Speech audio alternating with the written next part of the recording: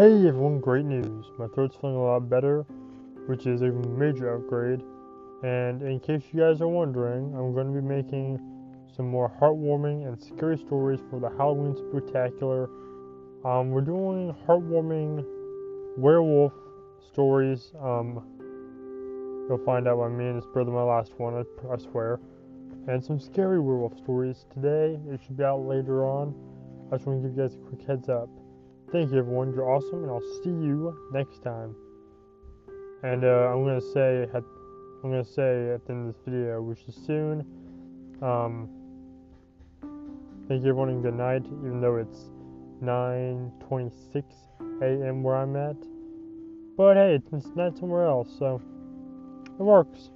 So thank you everyone for watching. If you like this video, press the like button on the face like a boss. As always, have us around. Thank you so much for watching, and my throat's a lot better. Thank you for your patience. I'll see you all next video. Goodbye, and I'll see you all next video. And of course, look in the shadows because this was a strange one. And don't forget to have a howling good time. Thank you everyone, and good night.